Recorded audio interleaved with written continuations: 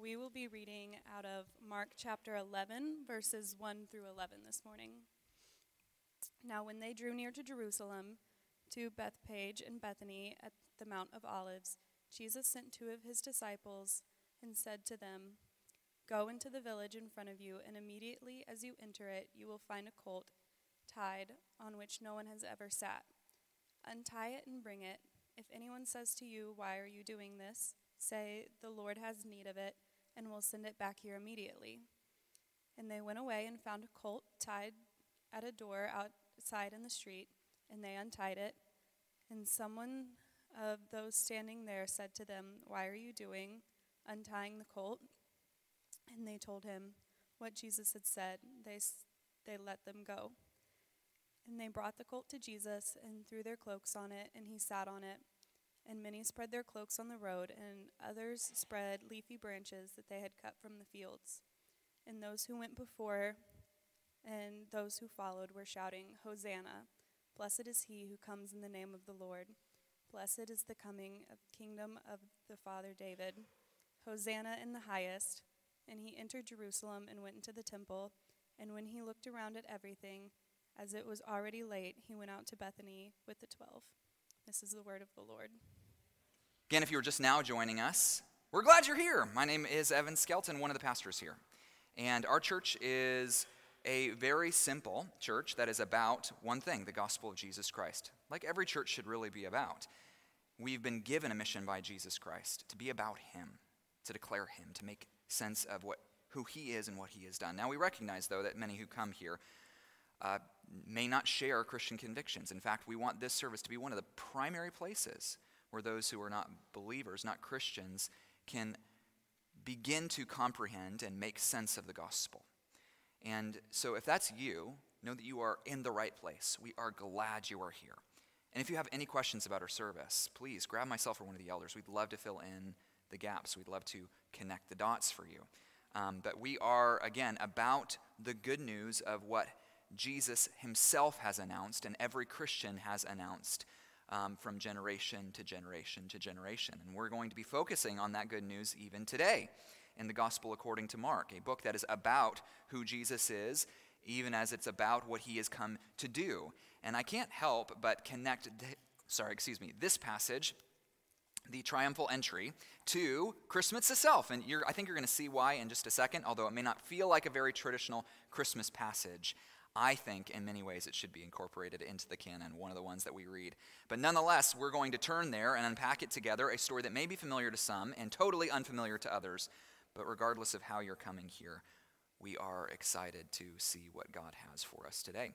So, in this service, I have to tell you, I struggle between knowing whether to wish you a happy Advent or a Merry Christmas. Now, of course, it may not seem this time of year. Of course, Merry Christmas is the greeting you hear most everywhere, or some version of Happy Holidays.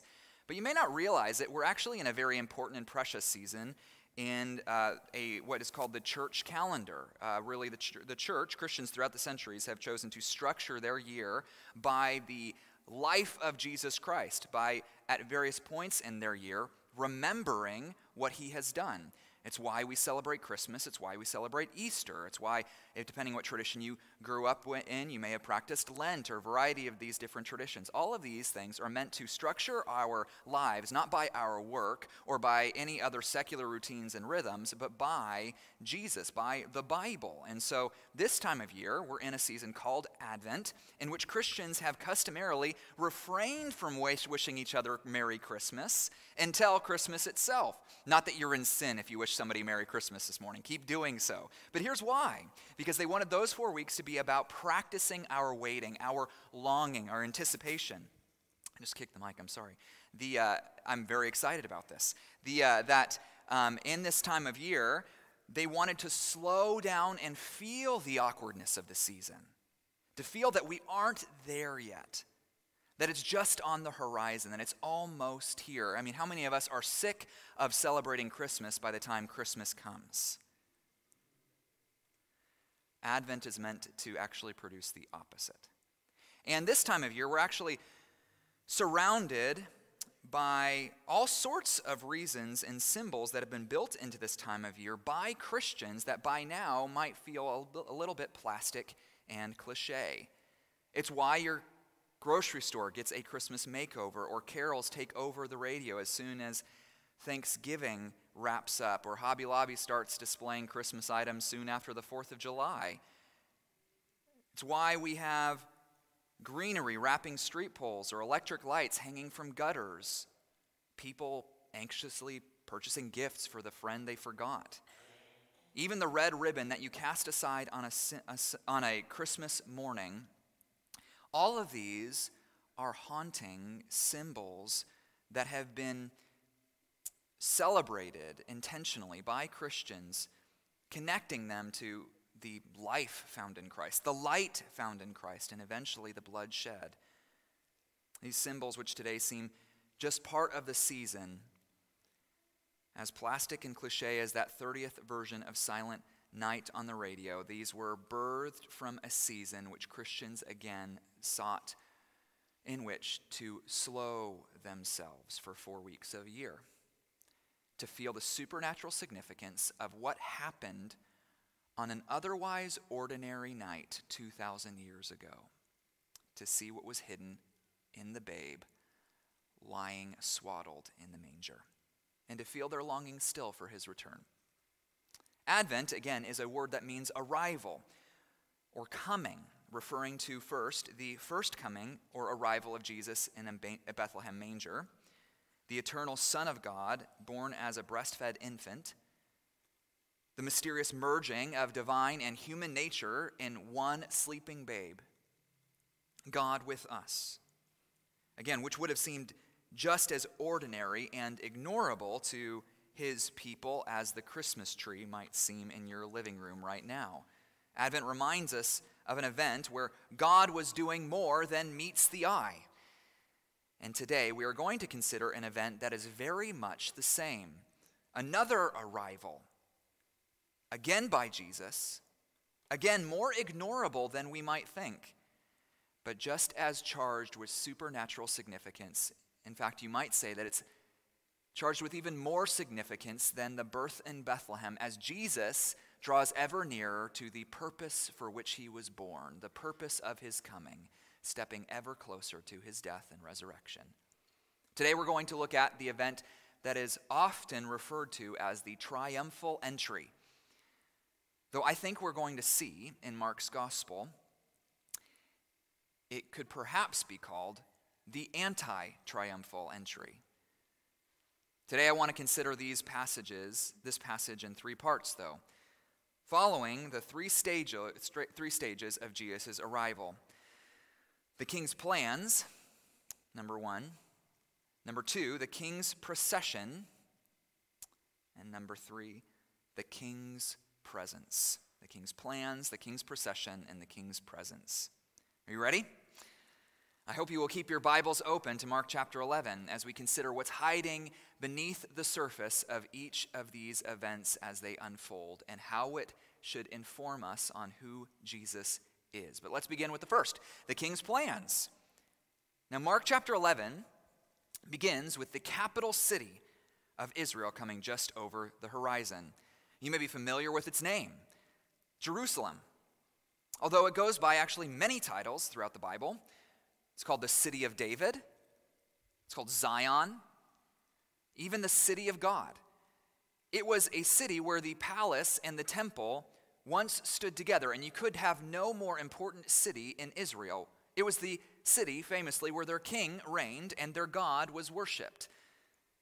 And even though it was no longer the great capital of old in Jesus' day, after all, it was occupied by Rome, and the temple there was a shadow of what Solomon's temple had been, and there was no king now resting upon its throne. Even in those days, many longed to see the city for themselves. In fact, we have to remember that this is a day before you could share photos of your Jerusalem trip on Instagram, or you could hop on a plane and go see it as long as you had the money and the time. For many, to visit Jerusalem meant a journey of not just days, but perhaps weeks at a time. A city that they may only see once in their lifetime. Many Jews would make a pilgrimage to this city just to see Jerusalem's gates. Why? Well, in their law, they are told to do so. They are instructed to do so. Actually, so far as they can, 3 times a year during the festivals of Shavuot, Sukkot, and Pesach, or otherwise known as Pentecost, the Feast of Booths, and the Passover, that they might worship and sacrifice at the temple. After all, Jerusalem was the center of Jewish worship. But perhaps even more so, many made this journey because they longed to do so. In fact, the next time you're reading the Psalms, I want you to notice how often the holy city shows up. What does it mean that David says, I long to for this alone, to dwell in the presence of your glory, to be in the house of the Lord forever? What does he mean by this but a longing to see God in his city? And so many would again ascend the road to the city of God, singing psalms along the way, bringing palm branches, symbols of their national pride. Because that city there, Jerusalem, it served as an outpost, a security of God's promises, proof that God would never really leave or forsake them. Even when they were in exile and Jerusalem had been in fact burned, that city had now been rebuilt, showing their God was faithful, that he could be trusted, and they could trust him again tomorrow and the next day. And the next day. So every time that they saw that city, again, they would see a reminder that their God could be trusted, that their God even soon would redeem them, particularly at Passover, when it seems this particular journey that Jesus is a part of took place, because at Passover they would remember the greatest redemptive event in the entire Old Testament, the event of the Exodus, in which they had been led out of slavery and into a relationship of love with God himself. Their exodus from Egypt they would remember once a year through this feast that Jesus himself observes in the Last Supper, but it also symbolized the greater exodus that they awaited, a greater redemption that they knew that they even needed now. In seeing Jerusalem standing there once again, they might believe then that redemption was still on its way, that they had not been abandoned. And modern Jews would sing even at the end of their Passover meal today, next year in Jerusalem. But instead of entering into its gates, Jesus does something interesting. He breaks away with the disciples on the Mount of Olives, just as he's about to get near the city. We find in our passage that Jesus and his disciples gather on what will become a very familiar hill, the hill where the Garden of Gethsemane sat, a hill which sat 300 feet above Jerusalem at its eastern side. Why? Because as Jesus says, before they would enter, he has an errand for them to run. Go into the village, he says, and there you'll find a colt that has been unridden. And when you find him there, untie it and bring it to me. It's strange, isn't it? I don't know if you've reflected on this. Why in the world Jesus pauses before entering the city for a seemingly random errand? Why doesn't he enter the city with the pilgrims who are on their way? And why does in the world does he need a donkey, let alone a donkey's foal, a donkey's child, specifically an unbroken one that had never been ridden? Why, in fact, does he get so specific that it's not just a foal, but that foal, the foal that you would find in the village? It's all of it very unexpected. I mean, is Jesus tired? Is that why he asks for a beast of burden? But then why that beast of burden? Why not a horse or a normal-sized donkey, for that matter, to carry a full-grown man? Surely there was another one that they could borrow. Maybe they wouldn't be accused then of stealing it either. It's strange to be sure, but I think, like I said before, this is one of many events here which there's more going on than meets the eye.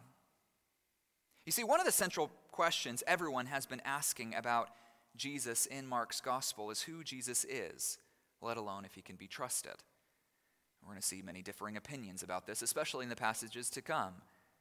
In fact, many regarded him, those who saw him with favor, as a prophet, maybe even a prophet on par with the prophets of old, like Elijah or Jeremiah, or more recently, John the Baptist. But Jesus' disciples were increasingly convinced that Jesus was something more, maybe even the Christ. They had become so convinced they'd even gone public with it. Jesus, again, affirming the very famous statement from Peter himself, "You are the Christ, the Son of the living God." They were certain that Jesus was not just a prophet, but the king that Israel had waited for, a king that they had been told to wait for ever since God gave the promise to David of a son that would be greater than him, a king that would finally come to redeem them, a king they had not seen any candidate for hundreds of years. And the closer they got to Jerusalem, you can imagine among the disciples, the more they would have been buzzing with anticipation, wondering if this was it. If they were really right, then coming to the city of God, to David's own city, truly this is where David, the son of David, would reveal himself. If this may be the moment where Jesus finally steps out behind the shadows and reveals himself to be the king that they knew he was. After all, if he was the rightful king, this was the city of David, Jesus was about to come into his own. On the other side of those gates surely awaited the kingdom they had waited their whole life to seize. And even though it would come through conflict, that much they were sure of, they were ready for their Messiah to finally take his gloves off and show everyone, especially the Romans, just what he was capable of. And as strange as it might sound, with the simple request of a donkey's foal, of a donkey's colt, Jesus confirms it. You see, as soon as Jesus would have commissioned this errand, told them to, the two unnamed disciples, to go on their way, the disciples together would have been buzzing. They would have thought of a prophecy from the Old Testament which linked the coming of their king with the sign of a colt. Specifically, Zechariah chapter 9, verse 9. I wonder if we can put that on the screen. Zechariah 9, verse 9. Thanks, guys. It says, "Rejoice greatly, O daughter of Zion.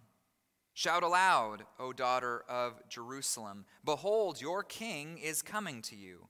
Righteous and having salvation is he, humble and mounted on a donkey, on a colt, the foal of a donkey." You see, Zechariah was a prophet, a very important prophet in Israel's history. There's a book of the Bible devoted to his name where this prophecy comes from. But he actually shows up in a different book. He shows up in the book of Ezra, a prophet who also served as a priest, who lived during one of the most important periods of Israel's history, their return from their exile in Babylon. They had lost everything, but then all of a sudden, unexpectedly, God sends them home, and on the emperor's dime, no less, to rebuild their temple.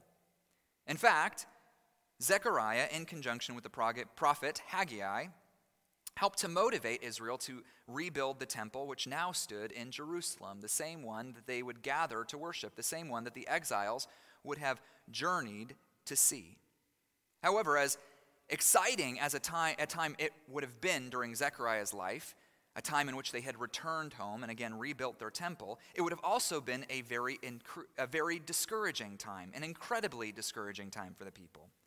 It tells us that on that day when the foundations of the temple were laid, two sounds could be heard: sounds of great rejoicing and sounds of great weeping. Because the temple that was built there in the city a generation later would have only been a shadow of its former self. And the people recognized themselves, even now, still very much in slavery. Not necessarily to the Babylonians anymore, but still slaves nonetheless, as they would be passed from Medo-Persia to Greece and now to Rome. Which is where Zechariah 9 enters in Zechariah's book, as he gives the people a vision of a hope still on the horizon. That their king, the king they've longed for, and the king that they probably have given up on, is still coming home, and he will bring righteousness and salvation with him. And if you want to go to the next slide. But do you know how he will do it? Do you know how you will know him? Oh, sorry, I meant the other half of Zechariah 9:9. That's okay. And how will you know him? He will come humble and mounted on a donkey, on a colt, the foal of a donkey. In other words, Jesus, more than anyone, understands the importance of his entry into Jerusalem, and more than anyone wants to make clear how he will come. Not simply as a prophet or a miracle worker, but he intentionally chooses to picture himself this way, identifying with these words, portraying himself clearly in the eyes of everyone as the king himself. One of the reasons this is so important is because some have accused the gospel writers, those who wrote the gospels, to be making Jesus out to be more than he was. They claim that Jesus never actually understood himself to be the Messiah, let alone God, and that he was simply misunderstood, made out to be more than he ever intended. And this is pretty popular. I teach college students, and most of my college students, including those, I would say the majority of those who were raised in the church, would say that Jesus only considered himself to be a good teacher, but never God.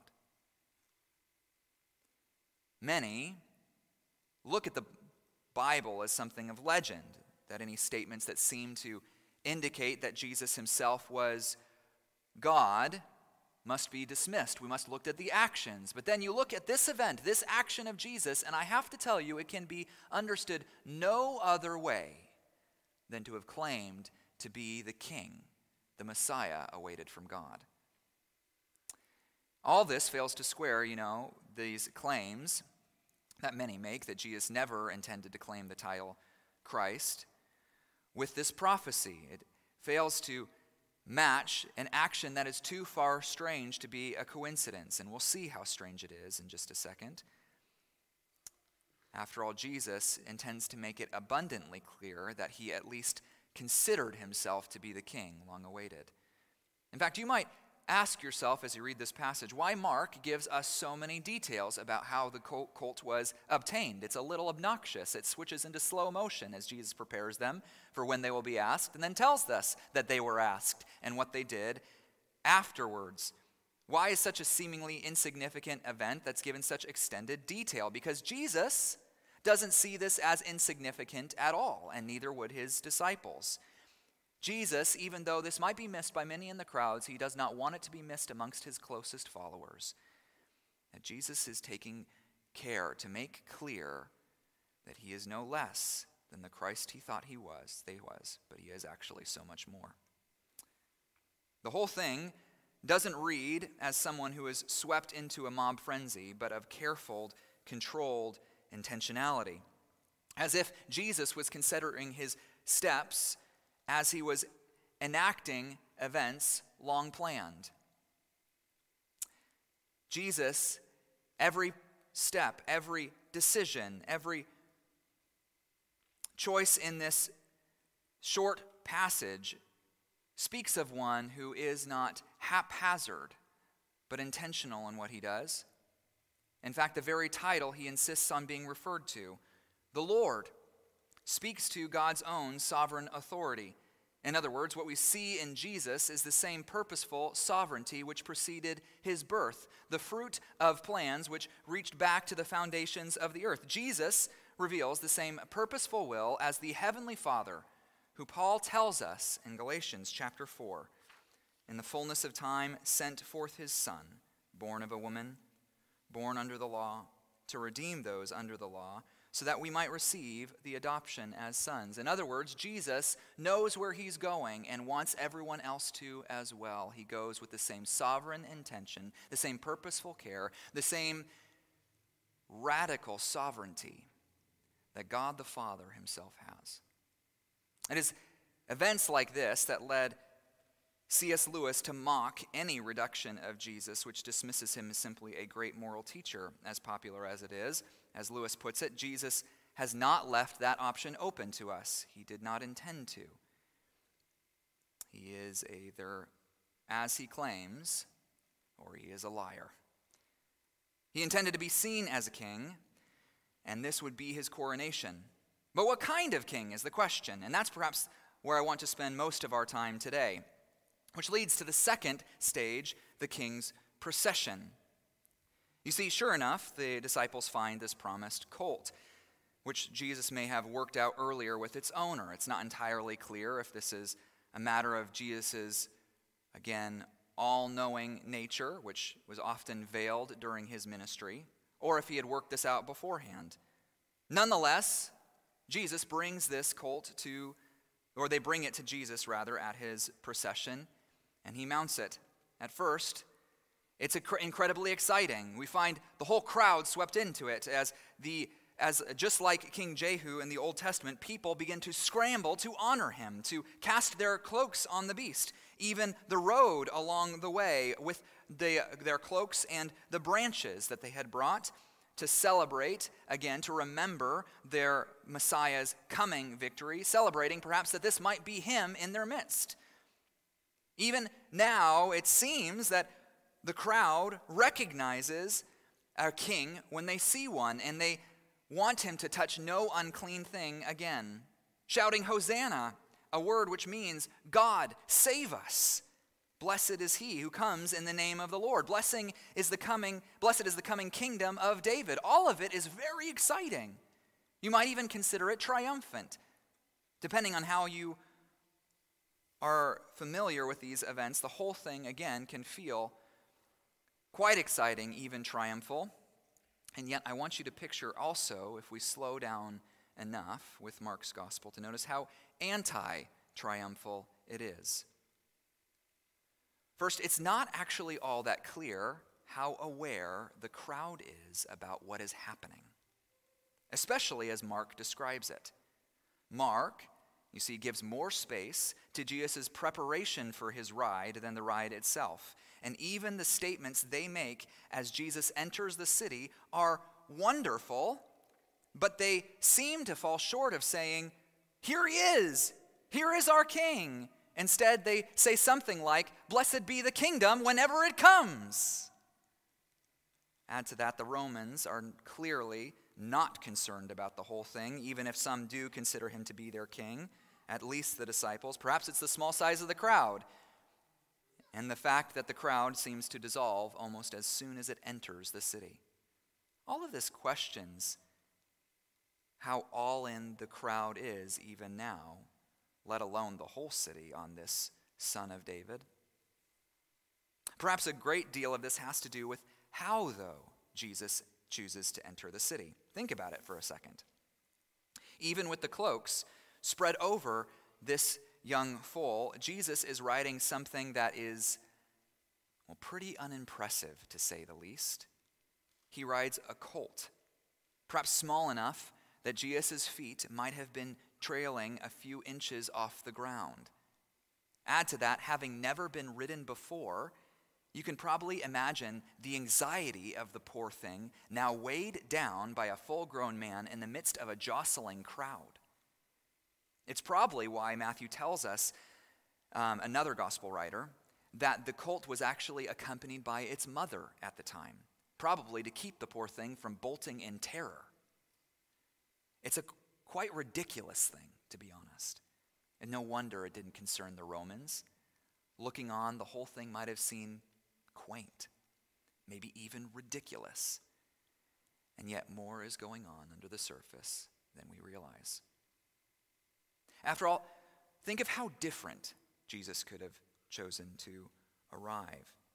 Perhaps in our imagination should have arrived into Jerusalem. If he really was the king, how do we expect a king to come? How many of you have ever seen replays of the Queen's own inauguration, or her coronation, of the Queen's own coronation? You think about all the majesty and the symbolism and the crowds and the fanfare, how much money is expended for such an occasion. And you see the opposite here. Jesus' arrival doesn't come with fanfare and strength. It doesn't come with the same kind of commanding respect or even an army. It's embarrassingly meek and humble. It doesn't exactly demand our attention. Perhaps the best symbol I can think of this is the Mona Lisa. Anybody ever seen the Mona Lisa in person? Mona Lisa has been described as the best known, most visited, most written about, most sung about, and most parodied work of art in the world. And yet, if you've seen it in person, the painting itself stands little over 3 feet high and 2 feet wide. I've heard many who've seen it in person and say it is shockingly underwhelming. No, I'm not intending to be an art critic here. I think the Mona Lisa is genius. But nonetheless, my point here is that Jesus' arrival is similar and that it blink and you would miss it. Jesus' arrival on a donkey's foal may have seemed underwhelming, ordinary, a bit too humble, you might say.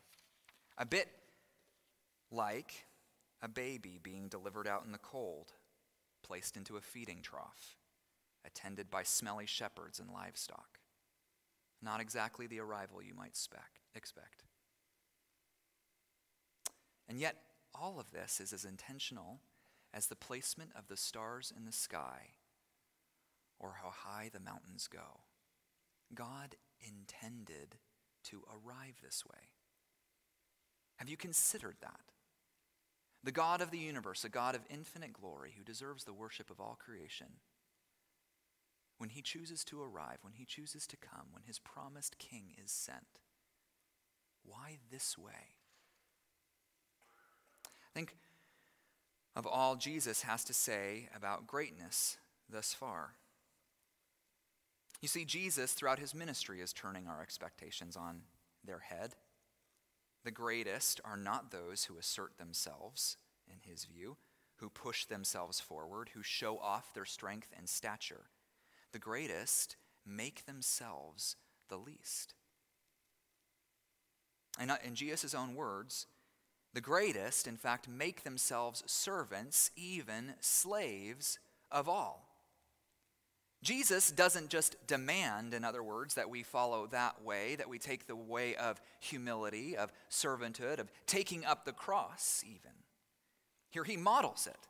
He embodies it. He makes himself the servant of all. What we see pictured on the foal of a donkey is a king who describes himself as gentle and lowly, a humble, peace-bringing, vulnerable king. In fact, for those who were listening to God's word, this should have been what they were always to expect. Their greatest King David, after all, was once passed over by the prophet Samuel. In fact, their first king was the people's choice. David was not. And even later, how was David remembered? But as the great shepherd king. A metaphor by which all of Israel's leaders would be evaluated by from then on, not by their military might, but how they cared for their people as God shepherded his own people like sheep. A king who rules not with might and anger, but with all the kindness and patience and gentility of a shepherd. The problem is that is not the king that we expect, and sometimes it's not the kind of king we even respect. For many, the kind of king we want is one who is successful and powerful. But more than that, we want a king who is successful and powerful because we feel like if we hitch our wagon to them, we might gain the same. We see in our heroes, we see in our kings, we see in those things that we make of central importance in our lives a path to what I want, a path to achievement, a path towards the kind of future I might even feel like I am owed. Like James and John, just verses back. We want a king who will come conquering, but even more importantly, a king that will make me his right-hand man. That is why many, even here, missed Jesus. They moved on from Jesus. He wasn't this kind of king for them. And if we're not careful, we might do the very same thing. Again, you and I, we give ultimate importance to things and people that make us feel great, that make us feel important, that make us feel significant and valued. I'm sad to say that even in my own life, I think about how often the criteria that goes into when I give someone time or attention or compassion is what's in it for me. Perhaps I'm not the only one who's ever been in a conversation where somebody's been looking over their shoulder the whole time. How many of us have done the same to others? Here we have, again, a king who demonstrates humility, the kind of king that we need, but the kind of king I fear, apart from God's own grace, that we ourselves would reject. We have little time for the unimpressive and weak ourselves. And it may find, though, that we have been discarded when our weakness is shown. Some of you know exactly what this feels like. In Isaiah 53, God describes the servant, a passage I read earlier, the Messiah, whom he would send. And in verse 2, he tells us, "For he grew up before him like a young plant, like a root out of the dry ground. He had no form or majesty that we should look at him, and no beauty that we should desire him." In other words, the reason that Christ would be rejected is not just because he says offensive things or asks people to deny themselves and take up their cross and follow him, but because, when it comes down to it, by many estimations, Jesus himself would seem to be unimpressive. He wouldn't be wanted because we wouldn't think he is what we needed. The self-satisfied throughout Jesus' ministry always are the ones who find him ugliest and most forgetful. He is not the king they think they need. But as strange as it seems, what we need most in the end actually turns out to be a humble king, a gentle king, a king who does not steamroll the weak or dismiss the lowly. In fact, we need a king who has made himself lowly. If we're listening to all that Jesus has to say about who we are, we need a king who isn't only for the impressive and qualified. We need a king who is for the poor and sinners. As we looked last week, what are we, friends? We are beggars pointing one another to the bread. We need a king who doesn't just have authority, but a king who uses it in love and kindness for the ones who need it most and are the last to earn it. We need a king who is both humble and gentle, who attends to those who are lowly themselves. Strangely, just as Jesus' birth in Bethlehem, this king, who still insists on coming the humble way, is exactly the king we need. Which leads finally to the king's presence. And by this I mean Presence, not presents as in Christmas ones. Looking back at our passage, I have to tell you the whole thing ends on kind of a letdown, doesn't it? This seemingly triumphal entry dissipates rather quickly as Jesus enters the city, and almost as quickly as the crowd has gathered, it seems to have scattered. And then strangely, where should Jesus go? But immediately into the temple. The king, if he is to be believed, the king of God's people now enters the house of God, which again, we might expect to meet with great fanfare. Looking in the Old Testament, you think about when David brings the Ark of the Covenant home, the dancing and parading and celebrations involved. And here we see none of it. We expect perhaps now that he has finally come through Jerusalem, maybe the first sign of miraculous power, the first call to the troops, the first sign that he is the one who comes in the name of the Lord, as they declared. But it seems he enters this temple alone, save his disciples. And it would seem he perhaps examines it in silence and leaves the once bustling city jockeying to get near him, goes outside its gates. What's going on here? Again, something hidden, I think, under the surface. What seems to be the most ordinary and unremarkable event of all is perhaps the most significant of all, if Jesus really is as he claims. You see, the temple, and the reason it was significant to the Jewish people, is it was intended to be the place where Israel met with God, the place where God's presence showed up in concentrated power.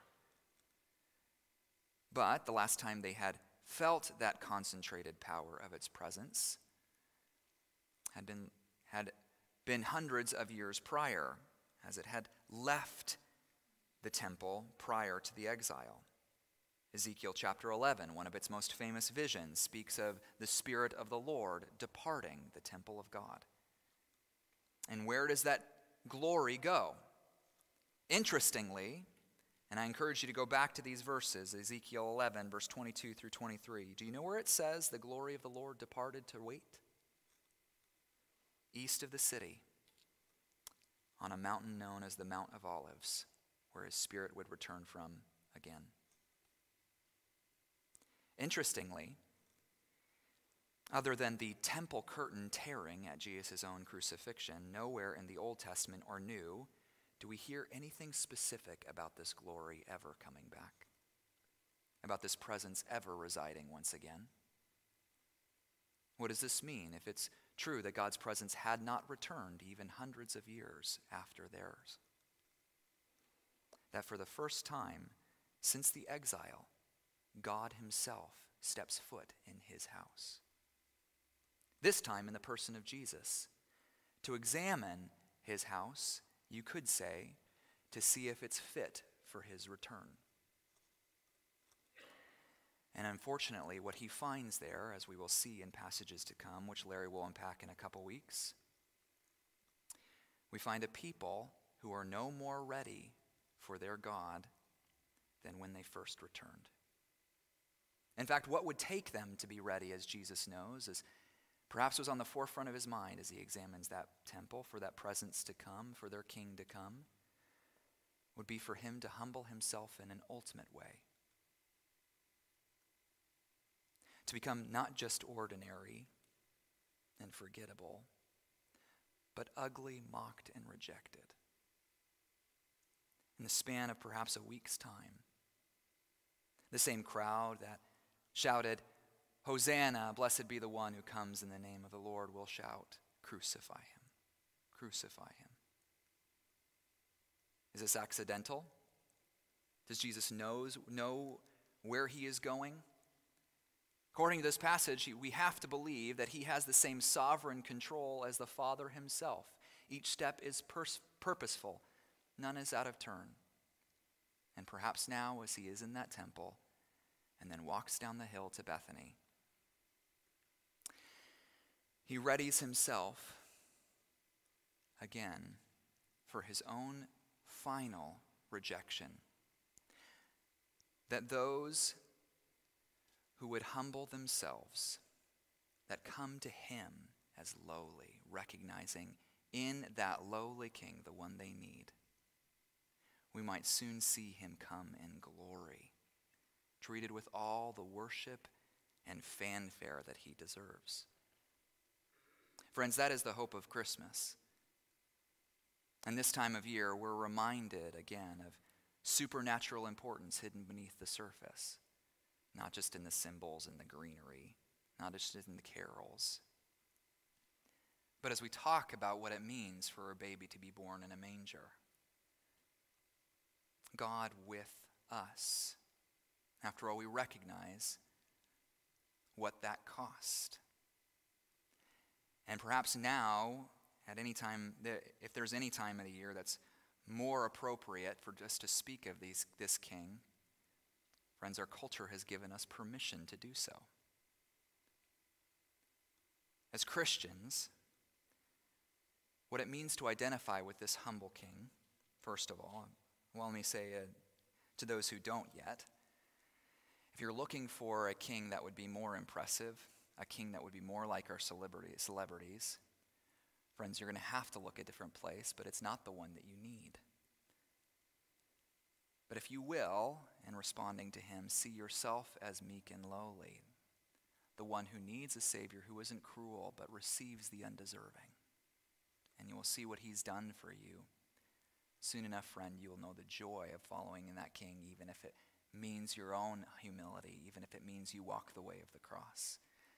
But friends, even this time of year, I encourage you, there are those around, there is a way for us even now to show what it means to have hope in a lowly Savior and one who has made himself weak and humble by identifying with the weak ourselves. One of the ways we show that we are Christians is not just by humbling ourselves, but by drawing near the humiliated, the suffering, the poor, and the broken. Because isn't that what our Savior has done for us? And in his death and resurrection, even now as we see him enter and have the fanfare dissipate, we're reminded of what Philippians 2 says. Let me turn there. Of the greatest reason we have for this humility.